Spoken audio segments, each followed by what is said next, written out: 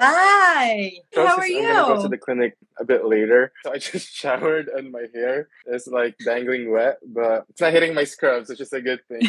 Thank you so much for being with me here today. No, thank you Such for an having honor. me. Thank you I was so really much. So excited. if you could first please introduce yourself to everybody. Thank you. Yeah, so my name is Dr. Playforth. I'm a board certified pediatrician and a mom of three. My Wow. youngest is 4 months old, so I'm like right in the Wow. thick of it. I write at the Pediatrician Mom for exactly the reason that you just Mm-hmm. said. It's Yeah. not just with COVID, but like with everything. There's so much information. And I think as a parent, it's really hard to figure out like what is Yeah. good Yeah. information, what is Yeah. misinformation, what is dangerous information. Appreciate all of the posts that you make here on Instagram. So I did have pediatrics clinical rotation that way way long ago, and I was like, this is such a complicated subject matter. So we need to go from the infants up to what 21 years old or 18 years old, and I just Yeah. remember dreading Mhm. the exams because I'm like, oh my gosh, I have to know all of this, the developmental stages and what they can't eat or what they can eat a certain month. Props to the pediatricians and those in pediatrics. And you have a lot to learn from me today. And as someone who is a nurse but went back to school for my post-bac studies to pursue medical school, the past year that I've been back in school, I think it just hit me that, oh my gosh, what did I enter myself into? This is such a long road. My mom is a nurse of 30 years. So I'm like, wow, nursing is a terminal degree, and then I guess I'm a sadist. And I decide to go in for more, and that is what you went through, and all physicians have gone through, is years of schooling and Mhm. training, so much sacrifice that had to be done for sure. I wanted to know what's the root of all of that. What were your inspirations to actually pursue this long and arduous field? Was it like a family member, a friend, or a personal experience? Yeah, so it was a family Hmm. member. So I grew up in Malawi, Yeah, which is a small yeah. landlocked country in Hmm. sub-Saharan Africa. Most people don't know it. Wow. And I was there till I was Hmm. 18 and then came to the US for college. Okay. But my dad was a physician there, Hmm. and he's been the inspiration for this. You know, he worked so hard Hmm. and he was a family physician. So he saw kids, he saw grown-ups in a Hmm. setting where they're really a pretty resource poor setting. Wow. He's now in the US as well, but he was the inspiration for pursuing medical school and That's then amazing. pediatrics ultimately. One of my classmates in my postdoc program, she's been an engineer for years, and she was like, "No, you must be crazy to do a postbac." Well, I was like, I think so too. To actually enter this such a long road, definitely it's delayed gratification, right? But you've already reached Yeah. that point. You've been practicing for years now. You've gone through all the schooling and training. And like I said, for sure, so many sacrifices that had to be done. Time, money spent, and all of that. Missed celebration, missed this and that. At the end of it all, do you have any regrets for pursuing this long and arduous road?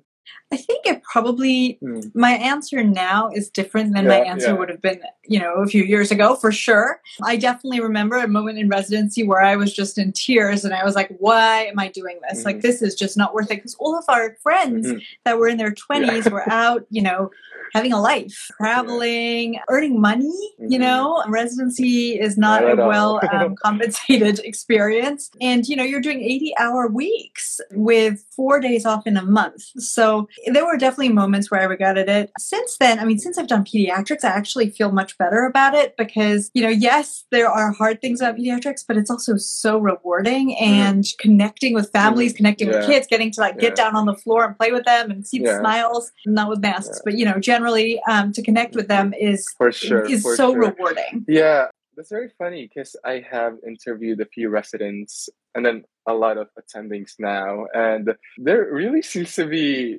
that discrepancy in answers. Each resident that I ask, "Oh, is it worth it?" It's like, ask me in a few years. Yeah. Attending that I'm talking, like, yes, it's worth it. There's no regrets.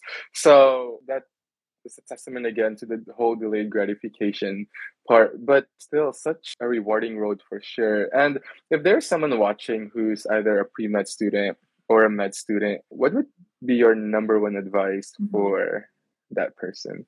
I would probably say Mm-hmm. be sure that you want to do this Mm-hmm. because, like you said, it's such a big commitment. Mm-hmm. It is so much of your young life and so much of your time that if you're not in it, really in Yeah. it, you will regret it. The experience of Mm-hmm. residency is Yeah. physically taxing as well as mentally taxing. And, I think most attendings look back and think Mm-hmm. it was a rough few Yeah. years, but actually that how taxing it Mm-hmm. was part of like how Mm-hmm. you learned how Mm-hmm. to handle like a variety of different situations. And so it's almost necessary. I mean, there are parts of it that are not, but you want to make Yeah. sure that you're really in it and that you have a support Mm-hmm. system. My husband is not in medicine, and I was incredibly lucky that he told me actually just a few weeks ago when I would come home. So if I were working at night and I'd come home in the morning and sleep, right? That I would come home at the end of the day and there would be this trail of clothes between like the door and the bed, and then you would just be sleeping. I have no memory of any of this. I was like, really? And he was, he was like, yeah, I did all the laundry. I picked it all up. Yeah. But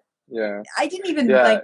For sure. I think it's really all about why you want to do it, right? This is something that our previous physician guests have talked about is what do you think is or are the right reasons, if there are, for a person to go into medicine? I think we've heard it all, like, oh, it's a good paying job in the end. Oh, there's some prestige imbued in it. What do you think is the reason for someone to go into this such long road with so much sacrifices? I think that it's probably the same reason that is the case for really any career, which is that you love it, that you are interested in the material, right? Because, I mean, yes, the prestige is there, although I'll tell you with pediatrics, that's not so much the case. Even compensation in pediatrics is not, great at all. But if you love the subject matter and you are excited and stimulated by the subject matter, then the other stuff, there are so many different pathways you can take. But if you are interested in what you are doing and engaged with it, then it won't feel like work. I super agree with that. And I super agree with the whole compensation part for pediatrics. I recently found out about it not too long ago.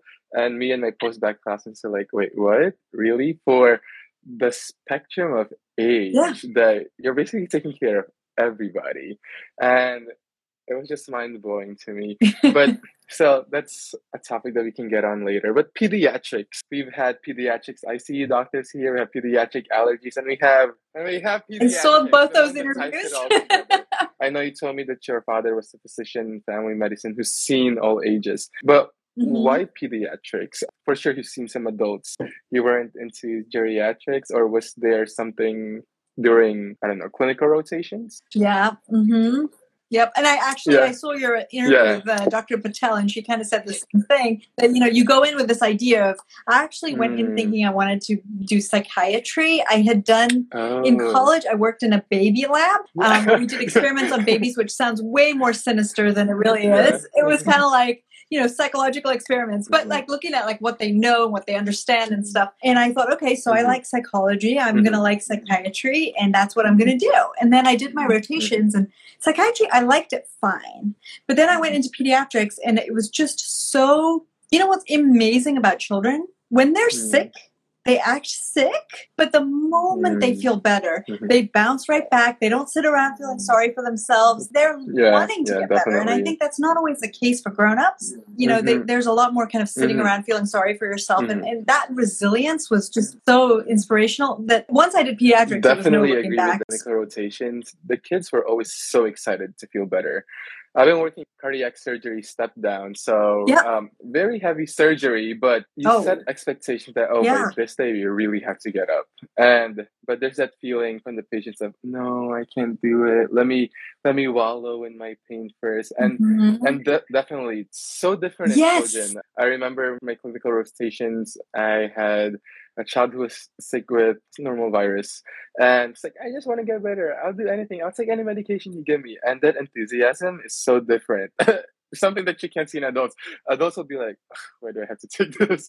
So or I don't feel better yet. Like so I see where that fulfillment coming from the field of pediatrics. And can you please enlighten us, what is the road to pediatrics? Like, is it its own specialty? Yes, it is. So, I mean, this is obviously very US based. Actually, I was thinking about what you just said about compensation and respect for pediatrics. And in other countries, pediatricians are seen as specialists and actually quite well respected. The looking down on pediatrics is a little bit more true here in the US, but Mm, so you do medical school, which is your 4 years, right? mhm, And then after that, you apply for residency. A mhm, general pediatrics residency is going to be 3 years. And then if you want to do a mhm, subspecialty, so, mhm. Dr. Patel is a pediatric intensive care. And then I know Allergist. that you had Yeah. Dr. Ralan, who's the pediatric allergist. So at that Mhm, point, you apply and you do your subspecialty. If you want to do general pediatrics, you decide whether you want mhm, to work in a mhm, hospital setting or outpatient or both. And then you kind of start that. You apply for jobs. I think that there's a lot of flexibility in pediatrics too.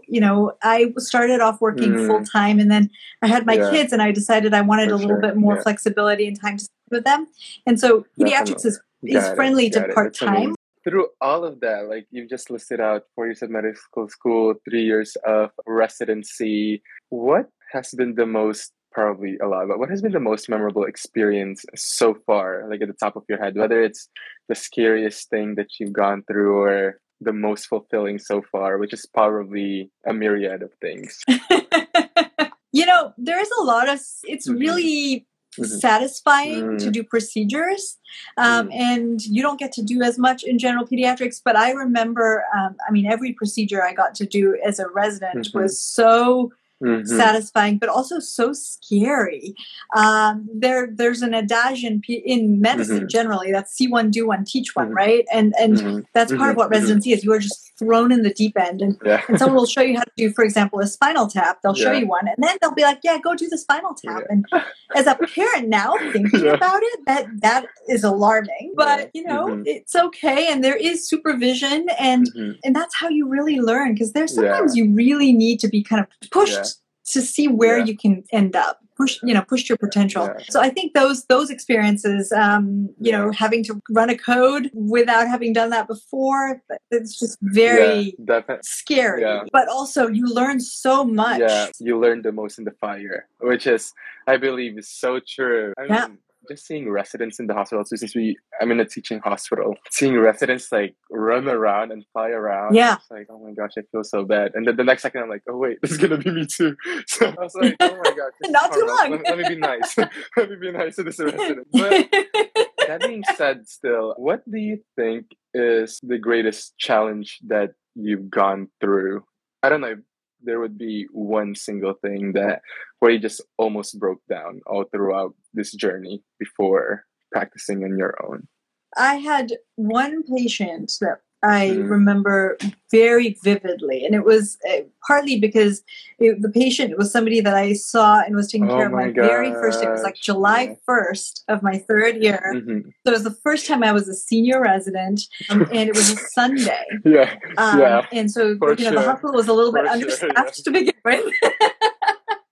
And, in pediatrics, we don't get very many codes. And the patient was on the floor, and then we got called. And I had never really run a code before, but just having to do that from start to finish. And thankfully, the attending that I was working Ooh. with, he was Yeah. on his way out the door, but he hadn't left yet.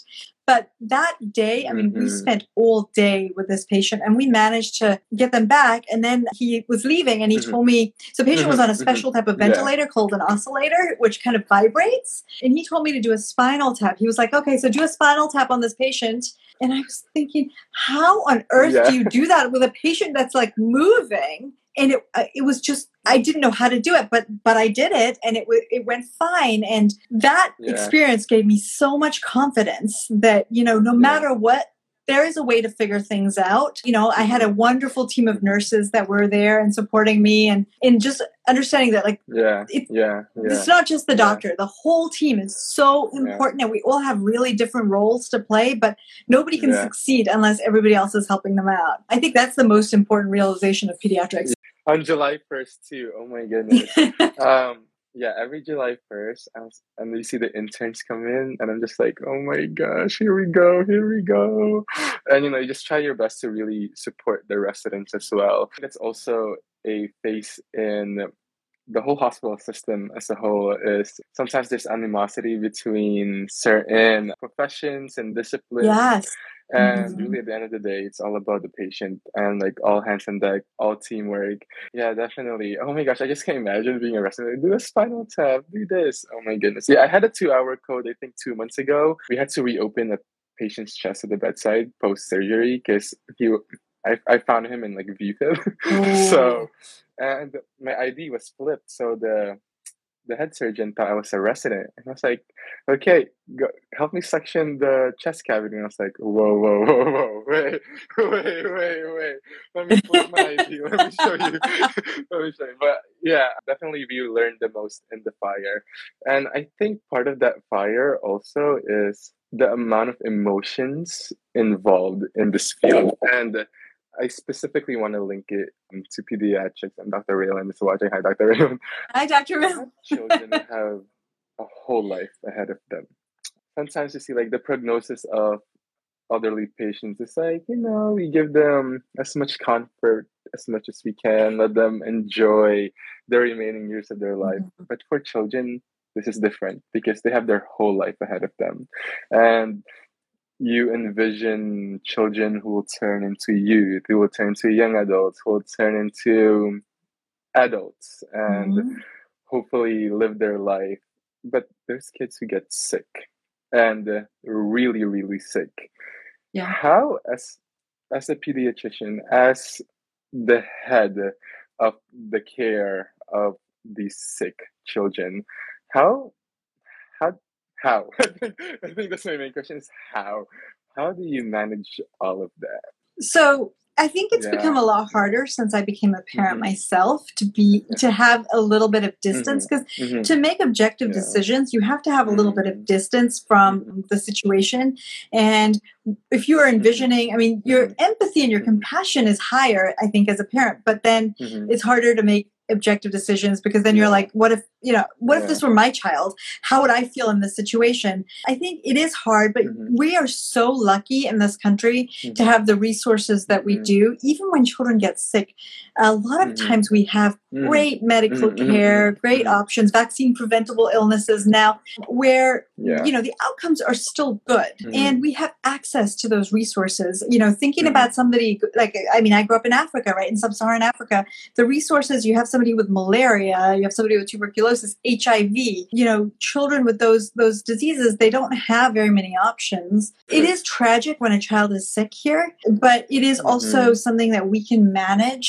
And I think as a pediatrician, what you need to sort of do is be the Mm-hmm. support, not just for the child, but for the parent, and to kind of help them navigate the system. Because I think what's hard Yeah. about the US is that there's so many specialists, and Yeah. everybody's like, oh, kind of punting the problem a little bit. And the pediatrician needs to help bring everybody together, because, like you Yeah. said, ultimately, Yeah. the patient is the important. Yeah.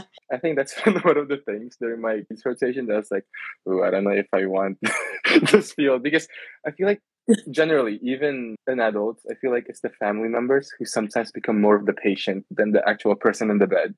And but I feel like it's Mhm. such a different topic Yeah. when it's a child, because these are parents that you're dealing with. And I feel like some parents, Yep. if not all, probably not all, but they come in under your care with already a predisposition of what they think is best for their child. Mhm. Mix that. How do you mix your expertise and mastery in this field and present it to parents who have their own idea of what is best for their children? I think you have to come from a place of compassion. Mm-hmm. Every parent wants what's best for their child. And so, if a Mm-hmm. parent has an opinion about, what Mm-hmm. that is something you need to Mm-hmm. respect. Now, it may not be the right choice. And part of what I love about general pediatrics is I get to know the families over years. I get to know first siblings, second siblings, third siblings, Mm-hmm. and I know kind of what the family dynamic is. I know Mm-hmm. what kinds of things a parent might be anxious about. I'm an anxious parent myself, so I get that. I think that everybody needs to feel like their doctor is on their side, and in that it's not an antagonistic thing. It's like a marriage.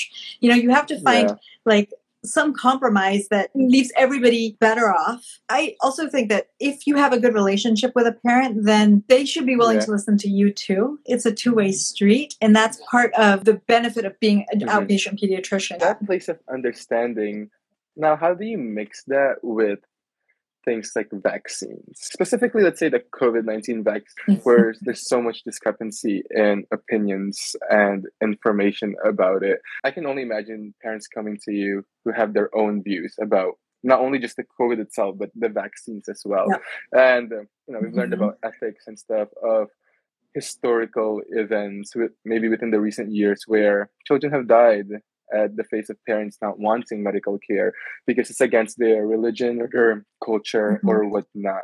Yeah. Now, where does that place of understanding come into play when it comes to things that are preventable but are actually when the parents' decisions and beliefs are harming their children's health? I have a reputation for telling it to people straight. I think that sometimes when you talk about it as if it were your child, so for example, with the COVID vaccine, I have a 6-year-old daughter. People are worried about fertility in girls. People are worried about long-term effects. I get that. Those thoughts have crossed my mind too. The thing is, the decision that I make for my own child should be the same decision I'm recommending to other people, right? And whether that's to do with, a treatment option or a vaccine preventable illness. And I think people often are willing to hear it if they know that as a parent you are making the same choices. There are times when you have to really have sort of a come to Jesus kind of conversation with people. I've thankfully only had to do that a handful of times, but those times are very hard for parents and for pediatricians. And sometimes what it means is that you're not necessarily the right provider for that parent, but you need to have a balance of trust in order to provide advice. And if they aren't able to trust you on a lot of basic things, then maybe that isn't the most therapeutic alliance, because I think that they're not going to be happy. I'm not going to be happy because I don't feel like we're doing necessarily the right thing for the child. And I think the other thing is that there's a lot of nuance in parenting, and, certain things like, how do you introduce solids, for example? Should you do baby-led weaning? Should you do purees? There's actually a lot of right answers, and it's only where the evidence really shows that there is a single path that is important. How hard is it for you, though, has there been a time where a parent was just like, no? And then, let's say you just have to let go. Do you? I've had to do that a few times, and they were, it was really hard. I cried a lot. I don't think the parents knew how upset I was about it, because then you kind of feel like I took it personally, right? I thought it was a failure on my part for not communicating something correctly. It was when I was a younger physician. I think I've come some ways in recognizing that sometimes, people just do not see eye to eye, but it was very hard the few times that's happened. No pediatrician ever wants to call Child Protective Services, for example, but sometimes you have to. Instances of child abuse or this or that, or parents who willingly do not want any type of care for their children. I just can't imagine, as the head of the care, how must that feel. But I feel like being a pediatrician, right, there's so much authority in your role, which is why there's no better person to ask questions to regarding pediatrics than pediatricians, right? And I talked about this with Dr. Patel as well, when she wrote an article, because there was an article that was released about pediatrics, but it was all adult doctors who contributed to it. And I remember why it. don't you let the pediatricians talk about pediatrics? And so, as the expert of the field, once and for all, as someone who has a 6-year-old daughter who the vaccines are open for now, do you feel like it is safe for these children to get these vaccines that has so much controversy about it? I mean, I do. My daughter got her first vaccine on Saturday. I was so excited. She was less excited, but we did it, and I was thrilled that we had the option. I mean, I've spent a lot of time looking at the data. What the FDA was looking at. I talked to a bunch of doctors, immunologists, infectious disease specialists. Been doing research, and I think if you really look at the data, you would pick the vaccine. It's really about the data. There is a rabbit hole on TikTok and Instagram. There's so much opinions going on from those who do not look at the data.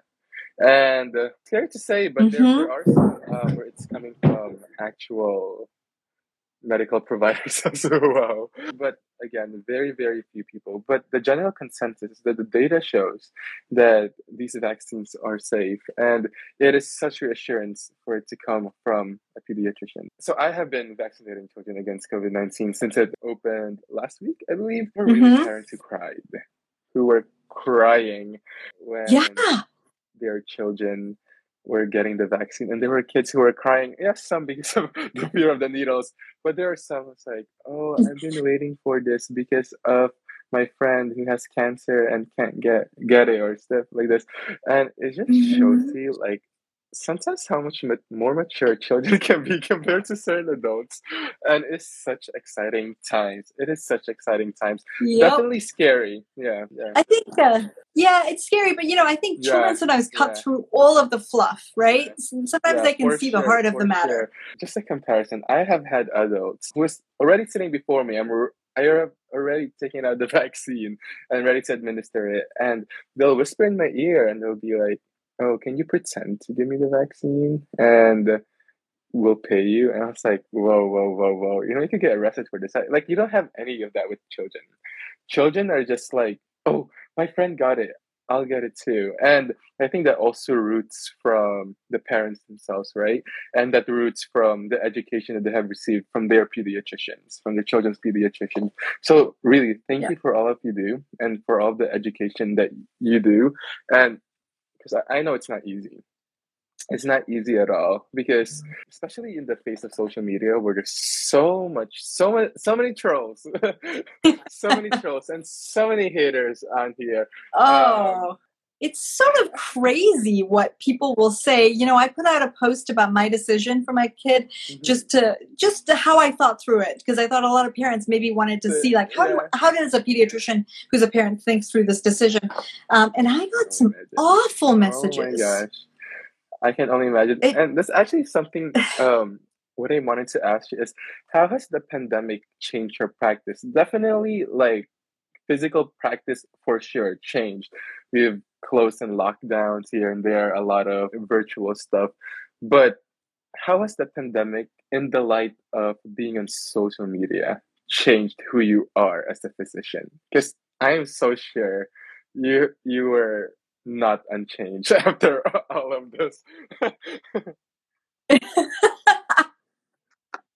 Well, the pandemic, I wasn't on Instagram before the pandemic. And then when the pandemic started and there was so much confusing information out there, I wrote a couple articles that were well received. And I realized, there's a need here. Now, the desire to put the pediatrician mom as a resource together, I've wanted to do for years. And I just kept putting it off, like waiting for the right time. And eventually my sister, who's actually a pediatrician, told me as the pandemic started, you just need to jump in. You just need to start. And I second guessed myself, but I was like, you know what? She's right. Probably my younger sister's right. And I just did it. And the learning curve has been pretty steep on how to use Instagram and how to put together graphics and make a website and all this stuff. But the pandemic has been a lot of people don't have the option of, going out with other moms or having support and connection, especially when they've just had a baby. As somebody who was pregnant through the pandemic, that the options of a community that I had with my first two pregnancies, I didn't have through this one because I was so worried, even if I was vaccinated. So I think that the pandemic offered an opportunity to educate parents, because a lot more parents were turning to media, and then also just to provide support. You're not the only one feeling these feelings, and it's okay to be feeling these feelings and fears. Well is, as vaccines were rolling out, it's the return to in-person education, and I think that was a big headline as well. Is it really safe to return back to in-person education for these kids? Is masking enough? I mean, we've heard of states where they don't even mandate the masks. As a pediatrician, did you think it was safe for kids to return back to school, given all of the safety measures that we have available? So back in the spring, I didn't. And we had the option of having our daughter return to some version of in-person school. She's a kindergartner, and virtual kindergarten is, special. But at that point, I was pregnant and she couldn't get vaccinated. And I was like, there's still so much that's unknown about this virus that I just don't feel comfortable. So we actually kept her home. Then, as we learned more, I had the baby. We were still being quite careful because a young baby is still vulnerable, right? But as we learned more and as more people got vaccinated and as the rates were sort of starting to kind of move downwards, I definitely thought it is worth it. Also just looking at what the rates of mental health, mental illness, isolation, all of those things were skyrocketing in the pediatric population. And it's all risks and benefits. So she is in in-person school. They mask all day. She's fine with it.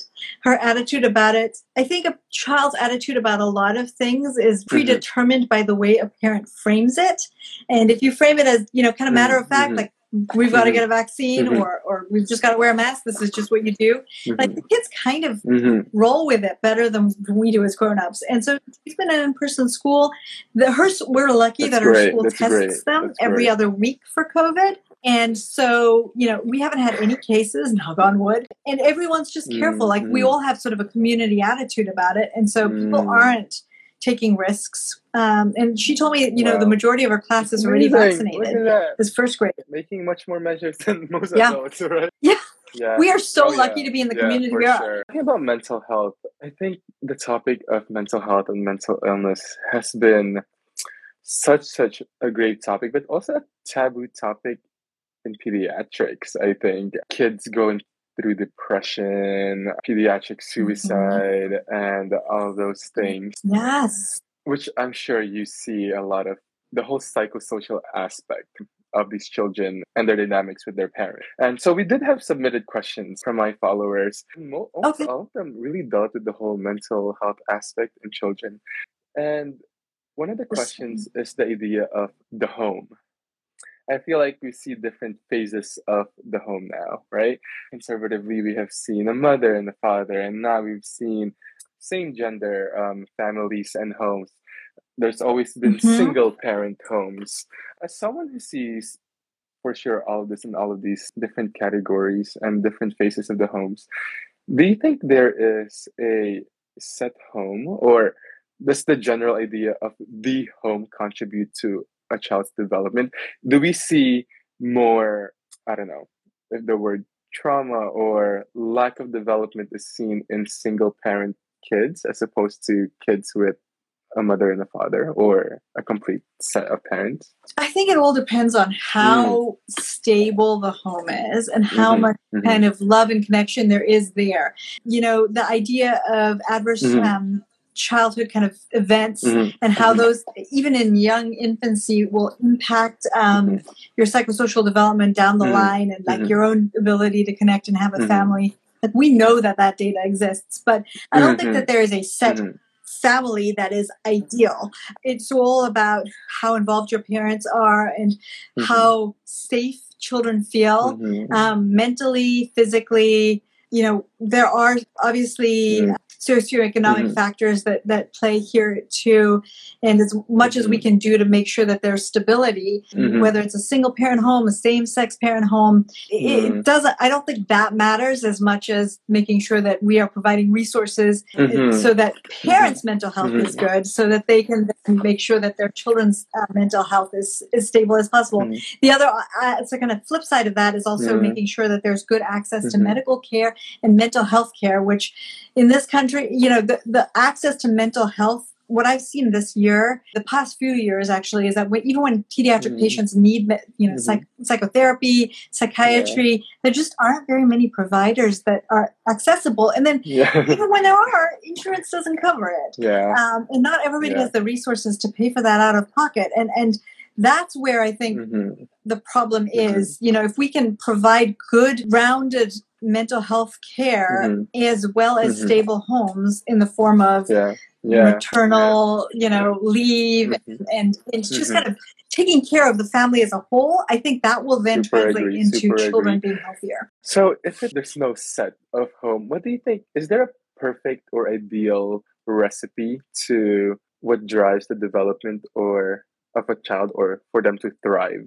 especially in the early years? You think is there a set concoction of factors that must be well meshed together for that to work out. I get a lot of questions about this, kind of in the flavor of what kind of developmental stimulation do I need to give my 2-month-old, my 3-month-old, you know? And I actually like to have parents kind of take a step back. The fact that you're asking that question already means that you're providing something that's intrinsically important. The fact that you are paying attention to that is enough. To answer your question kind of more specifically, I think the answer is stability and love, and the social stimulation. A lot of parents are worried that if their kids are around, like in daycare, around masked providers, or if their kids are at home and not going out into the world and having stimulation with other kids, that somehow their kids are going to be sort of affected by that negatively. And I think kids are a lot more resilient than we give them credit for. Ultimately, if they have good stimulation and just normal level social interaction from their family members, that probably goes much further than we give it credit for. You don't need to be paying out of pocket for expensive lessons and things like that. I mean, if you can do all of that, my gym and things like that, that's great. But I don't think that those are crucial as much as just having a child, just talking to your child and having them connect with you, making eye contact, reading to them. Like, what they need is much simpler than we think. Beautifully said. And as you were talking about like social interaction, the right level of social interaction, I think what's big nowadays is the social interaction through the phone, through social media, technology. We have seen the highest rise in technology the past few years, and we're seeing kids of the youngest ages scrolling through their phones the whole day. I know. They know how to swipe, even really early. How do they know that? I was talking with a friend the other day. She's a pediatric nurse, and I told her, I said, honestly, isn't it scary how some kids are so advanced with their fine motor skills now because of technology? Like, you see kids with iPads, right? Like straight out of the womb, already going like this. 2-year-olds. Do you think that has a adverse consequence to a child's development early on if they're so easily and early introduced to technology? Let's say a 6-year-old or 6-year-old, do you allow them to be like on the phones or use the phones or iPads or, I don't know, be on social media like in the next few years? I think there's, like everything else, there's balance to it. Anything in excess is probably not healthy, including avoiding avoiding screens. It's probably not healthy because then you sort of put it on this pedestal. It's kind of like dessert. You put it on this pedestal and they're like doing everything they can to get to it. And at some point they will be exposed, right? So part of our role is to allow exposure, but in a frame that is safe, but is allowing them to make some choices. So in our house, we are very intentional about screens, and we've been that way from the beginning. So under the age of 2, it probably is worth avoiding. But beyond that, and I will say, with every subsequent kid, we've kind of chilled out a little bit more about it. For sure. But we're just very intentional. Like, we will say we are watching this specific show for this predetermined length of time. Like, we're going to watch 2 episodes of it, and then we try and talk to them about it. Like, I don't typically let them just like sit and watch and zombify. And I find that with certain shows, they're so like intently zombified by the show that like they almost have this like they're coming off of a high afterwards, and their behavior is worse. And so we avoid the shows that are really overstimulating in that way. There are certain shows that I personally really like Bluey, which we've discovered recently. Honestly, there's like a whole subtext level that's great for parents in that show. And the episodes are just 6 to 8 minutes. So like you can do, we're going to do 2 minutes of 2 episodes of Bluey, but we're just intentional about it and very specific. And we lay out ahead of time, like when we're going to end. So the expectations are there. Now, I'm not saying, my kids still throw tantrums sometimes when we have to turn it off, but if we are thoughtful about it, then I think that helps them be thoughtful too. And the other part of this is also, what are we doing as parents?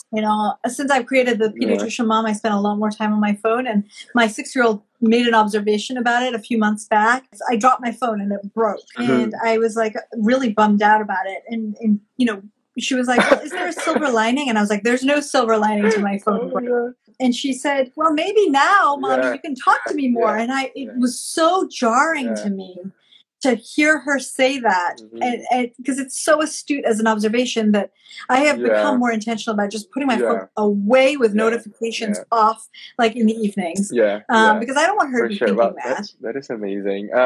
And I think that's something that jarring. certain parents miss too, is that they're always like, oh, don't do this, don't do this, don't do this. But the children, it's like lead by example. But I'm doing it, right? Like as the resident, you see, you do, and you copy what's going on. And and I think that the technology question, the social media question, was rooting from the general public's fear about cyberbullying and seeing violent things on the internet. So I think there's some level of understanding for that fear, but I agree that everything's a balance. And you've got to be careful about it, right? Because kids are savvy and they can figure out social media and the internet better than I think we can. So, I mean, there's a show on Netflix right now called Squid Games, right? That, I mean, I think everybody is talking about. I have not watched it, but I watched like a preview of it. And I was talking to somebody who says that their kindergartner has been watching it, which I watched it. So what? I'm like, oh no. Oh no. Like we have to be vetting that stuff. Like that is not when a child doesn't have any understanding of like what is realistic, like they should not be watching things but like also that. What I think I like about certain technological aspects now is the amount of protective layer that these developers put on these apps or in the phone itself. You can put like a timeout period on the phone. I think for Netflix, there's a family account where it bars certain shows or certain ratings from being watched. Even YouTube, I know there's YouTube Kids or some.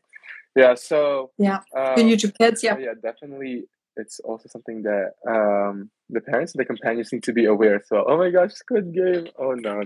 I watched the whole. Yeah. Yeah, like those safety nets are there, but you can't rely on them because you still need to be like participating actively because kids are just smart. Oh They're just so clever about this. And, I when I heard that story about the kindergartner, I actually, I was reading that a lot of like first grade, like a lot of young kids are like playing these games like at recess and stuff. So I actually asked my daughter about it, like, has anyone mentioned this game? Like, I didn't want to tell her anything about like what it was.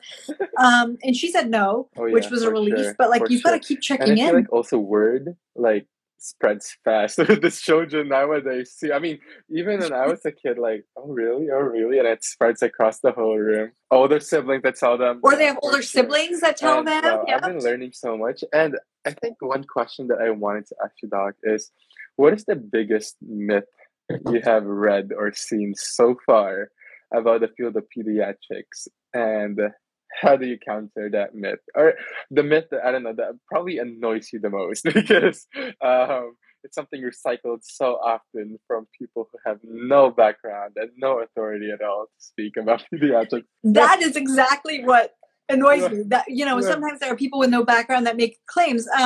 I think the article that we talked about earlier is a pretty good example. There is a common misconception that children's physiology, anatomy, pathology is the same as adults. They're just basically small adults, and children are not. They're fundamentally different, the way they think, the way they operate, the way their bodies operate. And I think people who think that children are small adults really minimize the level of expertise that a pediatrician brings.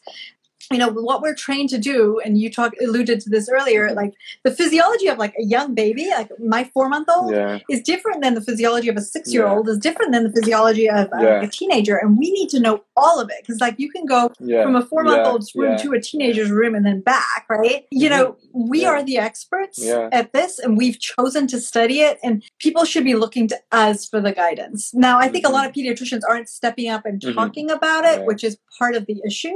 Last thing is, I want to go back to what we said about in other countries, pediatricians are very well respected and probably well compensated as well, but not here in the United States.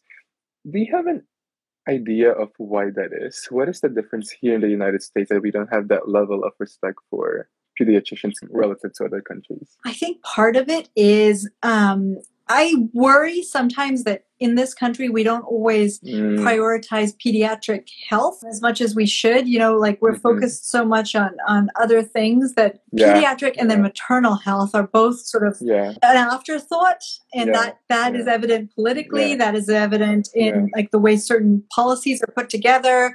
But also there is more respect for procedure-based specialties as well.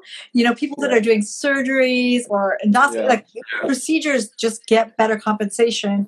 And so then people are more attracted to those things than they are to, basic outpatient primary care. Because I've had so many specialists say, well, pediatrics is just like coughs, colds, and ear infections, right? But no, it isn't. Like you are impacting the whole next generation. It's huge. But until that culturally changes in this country, I worry that things are not going to improve. Well, I've learned so much today, Doc. But, besides being a physician and a mother and a content creator and author, you are so much more than that. And that's the question I want to ask you is outside of all of this medical jungle, and I can only imagine how busy it has been since the pandemic started, especially for your field and the parents, and the whole vaccination series came out. How do you decompress out of work? How is life outside of a physician? I got really into yoga through the pandemic. I try to carve out time for that. I have to say, with 3 children, with the youngest being so little, like sometimes I just don't, and that's not healthy because then when I find that I am not decompressing, then I find that I'm more easily frustrated by the kids, by the family, by situations. But yoga has been a big source of comfort for me. And then I have a Peloton, so I enjoy those rides a lot. And then also some of their non-ride content is fantastic. And then I enjoy cooking. Not baking, but like cooking meals, finding recipes. I'm a vegetarian and sometimes finding recipes that actually right now I'm not just a vegetarian, I'm dairy free because my baby has a milk protein intolerance. And that has been a really interesting challenge, trying to find recipes that my vegetarian and dairy heavy in their diet children will eat that I can still eat without having to make multiple meals. So I spend time on those things. I love it. And then just playing board games with my kids. I love playing board games with my kids. Play with them too, right? Yeah. They're old enough now where like you can sit down and actually play a game with them and talk to them. Thank you so much. And hopefully one day we can come back and reconvene. And I really want to touch more about that vegetarian aspect and how it works in a pediatric home. I've been more plant-based the past year. And I'm slowly trying to edge my way into the whole vegetarian sphere. And I'm very curious to see, hopefully in another live, how that translates to children. Because I think there's also a lot of talks about a purely vegan, a purely vegetarian diet in kids. All talk about protein and stuff like that. Yeah, and maybe we can... There's a lot of myths about it. It can't be done or they won't grow. Or actually Dr. Raylan is also plant-based. And that's part of when we worked on this book, this 10141, like there was an emphasis on plant-based options for babies. So that would be a really fun conversation to have. It's interesting. Raylan can actually get on a 3-person live. Yes! And we can... Yeah, and I really want to also promote 10141 as well because I truly, truly love it. Well, Dr. Playforth, thank you so much. Thank you. With your time and your presence and your wisdom today. I am more and more encouraged in this long path of probably crying tears for the first few. You're going to be fine. And I hope you have a good day. And Dr. Playforth, thank you so much. Have a great rest of the day. Bye. Of course. Bye. Thanks so much.